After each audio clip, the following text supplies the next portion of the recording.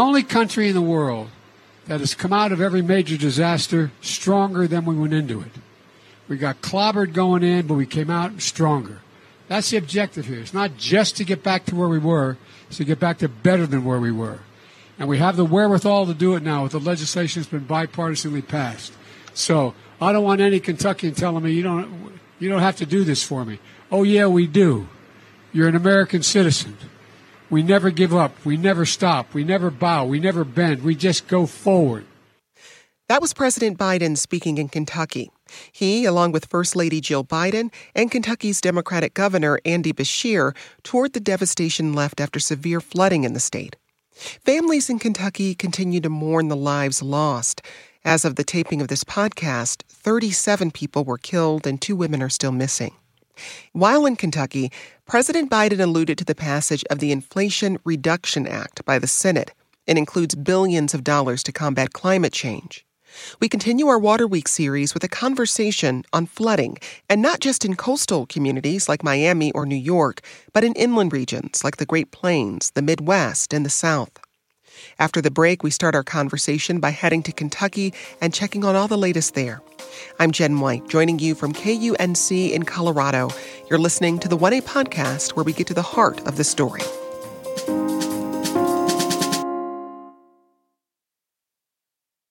We're discussing inland flooding as part of our Water Week series. Joining us from Kentucky is reporter Karen Czar from WUKY. Karen, it's a pleasure to have you back on. Thank you for having me. I appreciate it. Also with us is Alex Gibson. He's a native Kentuckian and executive director of The Apple Shop. That's a nonprofit multimedia organization focused on Central Appalachian culture. Alex, thanks for joining us. Hi, thanks for having me. So it's been nearly 2 weeks since disastrous floods first struck eastern Kentucky. Alex, how much damage remains where you are in Whitesburg, Kentucky?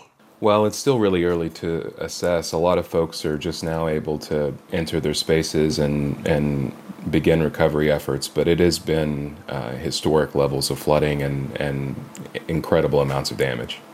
Can you give us an idea of how your staff and the surrounding community have been affected by the floods and ongoing rain? Yeah, I mean, a lot of folks were trying their best to live as is, post-coal, post-large employment, and trying to figure out new economies, new ways forward.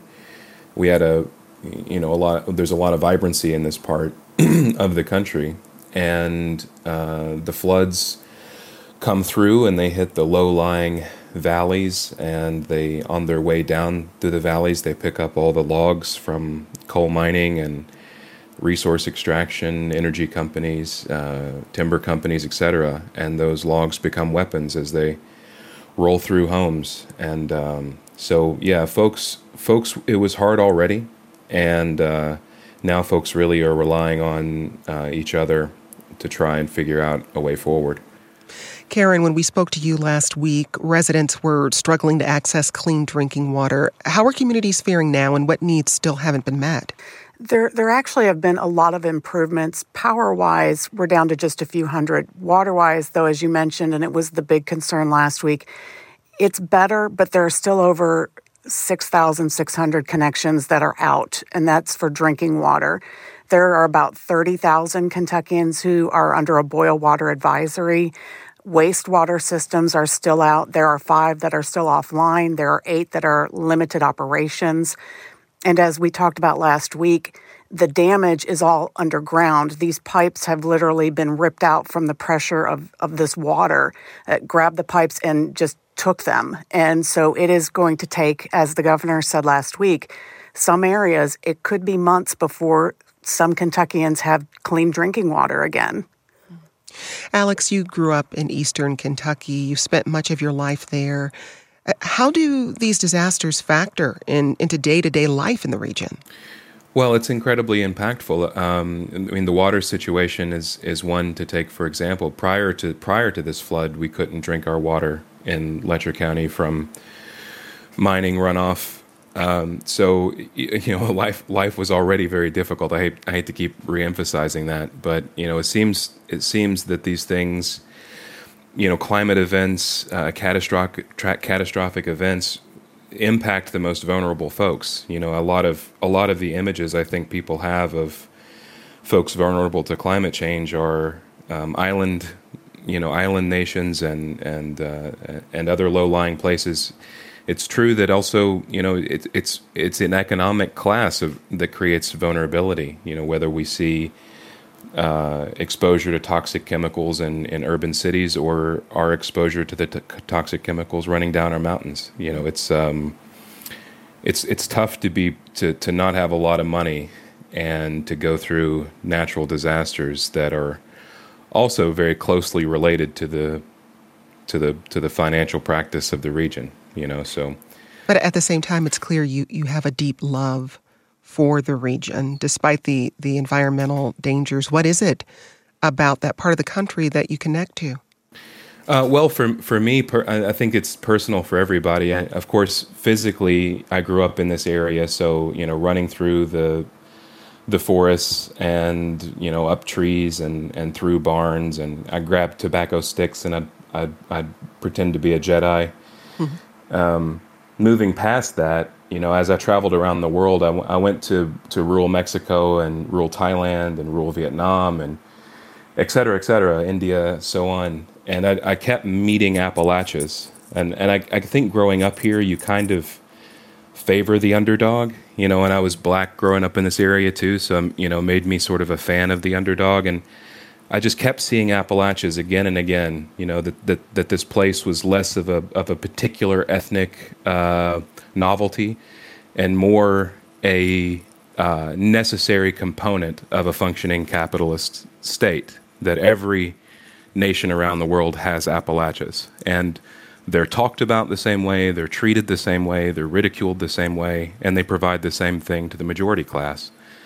So after seeing that again and again, after having a monk in Thailand sing country roads to me as he was telling me about the problems they had there, I decided I was somewhat committed to these regions of the world. Karen, you spoke with Geraldine Mullins from Hazard, Kentucky. Her sister remains missing and her husband was hospitalized. I'm just going to take day by day and just, when I'm doing stuff, if I stay busy, but it still comes back in my mind that all that we have lost. But so many people has lost more than we have. I mean, when you lose a life, you lose a lot. Kentucky has faced tornadoes, floods, oppressive heat, mudslides. This is just in the past year. Karen, how are community members you've spoken with reacting to these back-to-back disasters? It's amazing how the one word so many people have used is resilient. They all say, we're going to pull together. We are strong. And Geraldine, who you just heard from, that was actually, they invited me to their church service on Sunday, and I sat with her while she cried. But she got up and spoke to the entire congregation and said, everything is going to be okay. We are going to be okay. And that's been the sentiment of everyone there. As Alex said earlier, the people of the community, it is absolutely gorgeous part of the country. It's a beautiful part of our state. And it is home. These people have lived there for generations. And they're going to be there for the long haul, and they're going to continue to do whatever it takes to fix everything, to repair, and try and get back to some sort of normalcy. But again, as Alex pointed out, there's a lot of people here who were struggling even before this disaster, and they want to help each other. The people who weren't affected stepped up immediately and were bringing in donations and making sure everyone has some place to stay, food to eat, and clothes on their back. FEMA allows homeowners to take buyouts for properties in high flood risk areas. But Alex, what are the challenges beyond that connection to the land of asking Kentuckians to leave their homes even if they're continually at risk? Well, a lot of folks, it's a lot of folks, their land and their home is all that they have. And I think, again, for example, when you travel around and you see different parts of the country and you see folks that don't have a lot, there's typically some, and it's culturally based, very typically, but some possession or some sense of ownership over something particular. When everything is taken away from them, maybe they have a truck, or maybe they have some nice clothes, or maybe they maintain a clean home. In Appalachia, historically, land has meant a lot, that the world can be against us, that we can be tricked other places. But in our land, with our fence, we can have our sense of peace. And to ask folks who haven't had a lot of other things go their way to also give up on that last thing that they've held for generations can be really effective to their mental state and health. That's Alex Gibson. He's executive director of the Apple Shop. Also with us, Karen Czar, a reporter with WUKY in Eastern Kentucky. Alex, Karen, we appreciate your time today. We'll be back with more in just a moment. Remember, you can also be part of future conversations. Just download the 1A Vox Pop app and leave us a message. We'll hear more from you and our guests in just a moment.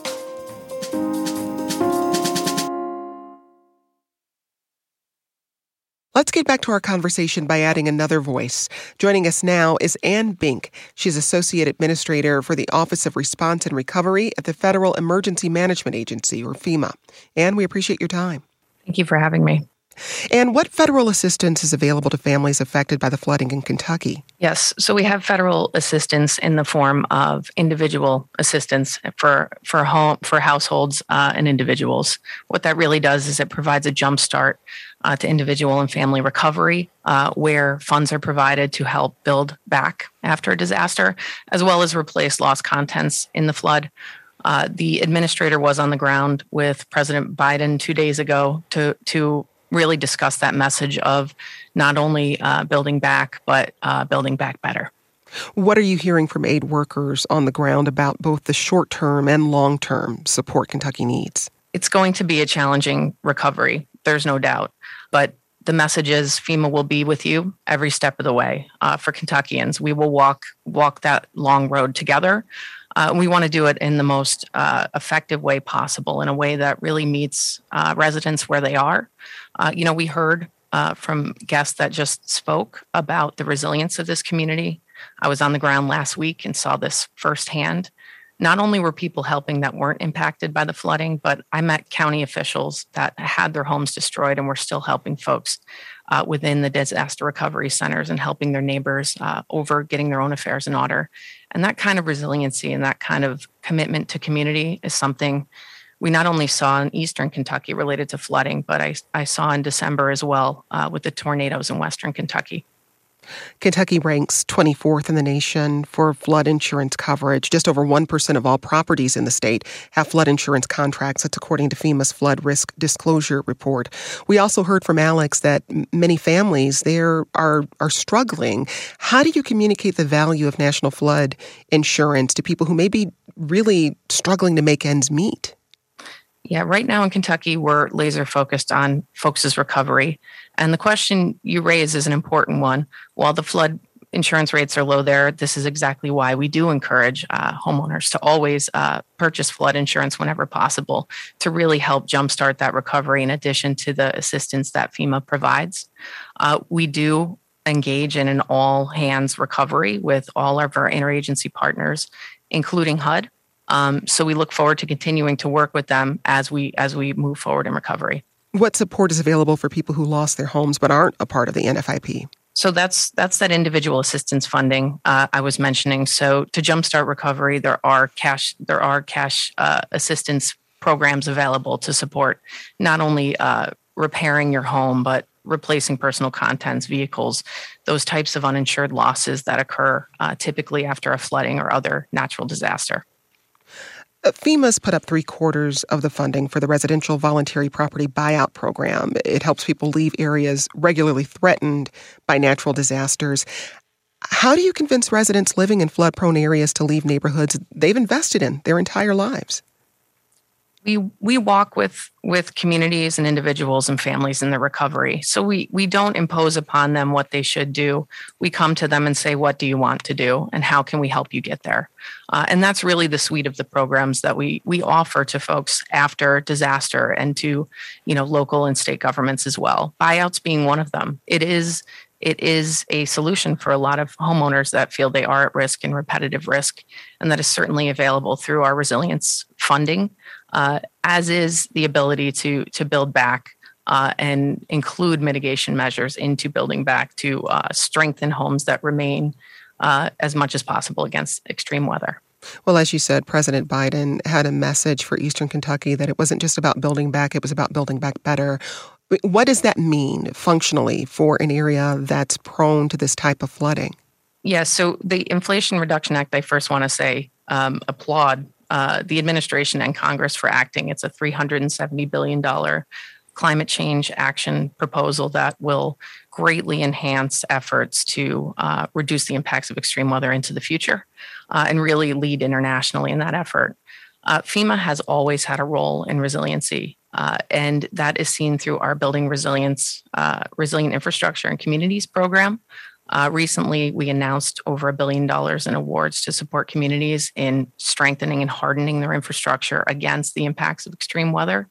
And we also do it through response and recovery efforts and funding through major disaster declarations. When communities are building back, we look for every opportunity to build back in a more resilient way to really address those climate impacts. So as the president said, we look at a whole of community recovery, and we look at any potential areas where we can expand building to make it more resilient.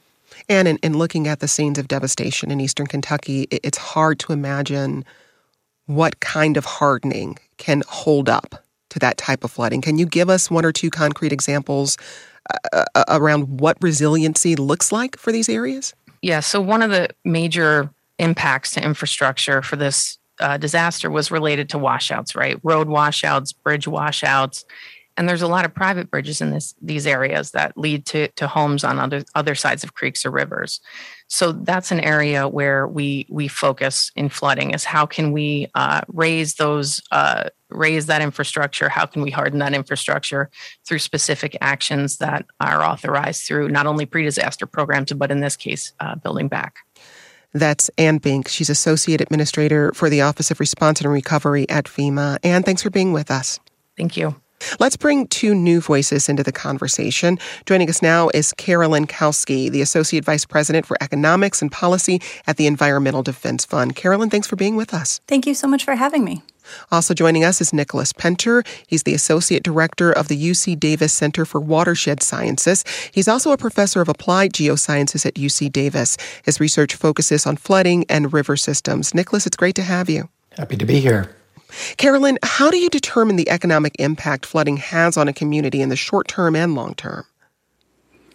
Flooding can be incredibly financially devastating for households when they get hit. It causes property damage to their contents, but it can also disrupt commutes and lead to greater commuting costs or cause debris cleanup and damage to landscape. So the expenses can really pile up on households.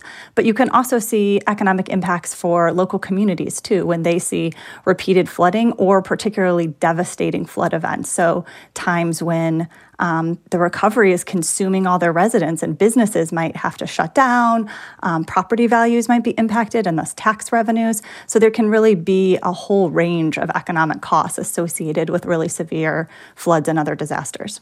Is there an annual dollar amount that we can sort of wrap our minds around when we think about the cost of this flooding? Well, they vary a lot, but we can look at some data from the National Oceanic and Atmospheric Administration that tracks what they call billion-dollar disasters, so disasters to our country that cost at least $1 billion, and those have been increasing for all sorts of weather events in recent years. When we look at the household level, flooding can cause thousands of dollars, tens of thousands of dollars. If it's a really severe event that, damages almost all of your home, it could be hundreds of thousands of dollars. We got this voicemail box from Marigold in Colorado. I understand that strip mining and mountaintop removal are common techniques used in eastern Kentucky by the coal industry. Does that contribute to the flooding there because it removes vegetation and the soil that anchors it? Nicholas, why are the communities along the Kentucky River particularly susceptible to extreme flooding? Well, these communities are located in the Cumberland Plateau. It is a rugged topography, steep slopes, which means the water runs off really fast. They are susceptible to this kind of flash flooding. And to Marigold's point, does strip mining play a role here? So we haven't looked at that in detail. Big floods like this begin with a lot of rainfall, and they had that. They had record-breaking rainfall, up to 8 inches within 24 hours reported. There's climate change in there in a lot of places. And then in some locations, this area has a long history of human modification of the watersheds and the basins, including, as they mentioned, mining, timbering, and agriculture, which in some other locations do play a role in flood magnitudes. You mentioned climate change. How is that exacerbating flood risk, particularly for inland communities? Yeah, inland communities are seeing the gradual effects of a warming climate, which means more moisture in the air, more energy to storms, greater likelihood over time of this kind of an event. We got this tweet from Nancy who says, I did notice there were a number of families in Kentucky affected that were not in flood zones. They would never have considered getting flood insurance. Now, Carolyn, we mentioned just over 1% of residents in Kentucky are enrolled in the National Flood Insurance Program. How do you determine whether your home is at risk of flooding and how seriously to take that risk? Yeah, it's a good question, and we need to do a better job educating people about flood risk. Right now, if you're in one of the FEMA-mapped so-called special flood hazard areas, then if you have a loan from a regulated lender, you're required to have flood insurance. But we see even in this zone great variation in the number of people who actually have flood insurance, and take-up rates are much higher in coastal communities than they are in inland areas. And then we're also seeing, as you noted, that floods are occurring outside these areas, and part of that is just extreme events increasing, but part of it is that those maps typically don't include rainfall-related flooding, so the kind of stormwater flooding or heavy precipitation that might occur, far from a river. And so those people aren't alerted that they could be at risk of flooding too. And sometimes the maps are also old and not quite up to date. So there's a number of reasons you could have serious flood risk not in one of these FEMA zones, and so you wouldn't be required to purchase flood insurance. And sometimes you might not even be alerted because a lot of our mechanisms for letting people know that they're at risk of flooding are tied to that FEMA map. So your lender has to tell you if you're in that zone. States often have disclosure requirements that a seller needs to tell you if you're in that zone, but we don't have really good mechanisms for alerting people to flood risk outside those areas. And we also don't have good mechanisms for talking to people about how flood risk is changing and how the flood risk today might not be the flood risk that they're seeing, 5 years, 10 years, 30 years down the line. We got this message from Patricia who says, when I tried to purchase flood insurance, I was told I couldn't because I was not in a flood zone as determined by the government. Carolyn, is that something people experience commonly where they're trying to protect their home, but they're told, actually, you can't buy this? It's actually incorrect. Anyone in a participating community can purchase flood insurance, but it points to another problem, which is a lot of misunderstandings and misconceptions about the program. And unfortunately, that exists not just with individuals who are trying to figure it out themselves, but with the very insurance agents who are trying to help them. So you really have to find an insurance agent who's knowledgeable about flood and can help you navigate the flood insurance program or help you explore private sector options, which are available in some places. Now, in 2019, the Kentucky Center for Investigative Reporting found 80 dams were in poor or unsatisfactory condition and considered high hazard by state inspectors. Nicholas, how important are dams in managing the extent of flooding in inland communities across the country? Well, I live downstream of a dam, many dams actually in California here, and that's a big part of the portfolio for protecting against flooding here and in Kentucky. So you can see the signature of that in the July flooding in some of these communities. So Hazard, Kentucky, had some of the top of that flood event chopped off by the dam upstream of it, whereas Whitesburg was upstream of the dam, therefore not protected. I think that's probably not the only solution here, particularly in this area. The condition of dams is very, very important. Again, sitting here in California, Oroville, if people remember that was part of the problem. It was the problem, not the solution a few years back. So what tools are most effective in making communities flood resilient? I mean, there's seawalls, elevating properties, water pumps. What are the best options? Right. So that's the big question now in Kentucky. So as these communities move from recovering to the flood to long-term restoration, the bottom line is they have a window of opportunity to act now to make floods in future years less damaging than what they saw this year. There's various mitigation tools. I suspect it will not involve building new dams there. FEMA will provide them resources. There are opportunities, for example, to elevate structures. You talked about buyouts earlier. And then there's examples in the area of, in some cases, whole neighborhoods or even entire communities moving off the floodplain. Well, we mentioned managed retreat, which is increasingly being discussed for communities that are consistently flooded. It's an idea supported by some of you, including Justin in Cape Cod. We have quite often sea level issues. We have beach erosion causing homes to fall into the water. We have storm surge, king tides that raise the sea level once or twice a month into the roads. But I'm not so much afraid for humans. I think we will be fine. We are nomadic people. We started very small, and we've spread across this globe, and I think it will give us opportunity to discover new areas. Nicholas, just explain what managed retreat means.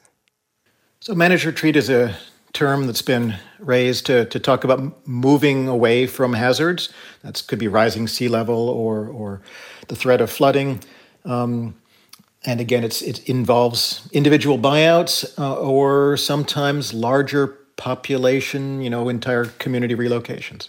You've written about examples of this dating back to the 1800s. What's one story of a community moving that really stays with you? Yeah, so the poster child of managed retreat to this day remains Valmeyer, Illinois, which was catastrophically flooded in the 1993 Great Midwestern Flood. And they faced the same decision as Whitesburg, Kentucky is facing today. And that is, are they going to just rebuild in place, face that risk next time a great big storm comes through, or solve the risk of flooding forever? And they resolved to do the latter. They moved a couple of miles away from the river, 400 feet higher in elevation, and have essentially eliminated the threat of flooding forever. Carolyn, anytime we talk about potentially relocating communities, I have to wonder if there's an equity piece to this. Are low-income communities or Black and brown communities impacted differently by managed retreat plans? Yeah, it's a good question, and it raises a broader point, too, of how we're spending and allocating our federal dollars and who's getting the resources, because very affluent communities might have sufficient resources on their own or among their residents in order to pay for things like relocation or any types of investments in resilience. But lower income households and communities simply don't have the funds to make those types of changes that would be really beneficial for them in the long term. There's been a recent shift in trying to push more of our federal dollars into those communities who really need the help the most. And so to prioritize with our federal assistance, those places, that otherwise wouldn't have the resources to invest in these types of changes. Carolyn, the Inflation Reduction Act includes $60 billion to help disadvantaged areas, which are disproportionately affected by climate change. How will this funding make communities more resilient to flooding? Yeah, there's a number of things both in the recent act and some other recent FEMA programs that are directing dollars that can be used for a lot of the things we've been talking about today: investments in buyouts, in home elevations, in improving infrastructure, in a range of nature-based solutions to help harness ecosystems in storing floodwaters and reducing the impacts, especially maybe in urban areas. And some of those dollars are going to be really important. In the recent bill that was passed, there's also assistance for other ways of being able to recover faster. Like if the grid goes down and you're out of power, and the other option might be a generator, but if you have solar panels, which are being now subsidized partially by the federal government, if this bill makes it through Congress in order to help decarbonize, well, that could also be a source of power for you when the grid's down and provide resilience in the aftermath of a disaster if it's set up correctly with batteries. So there's a range of tools.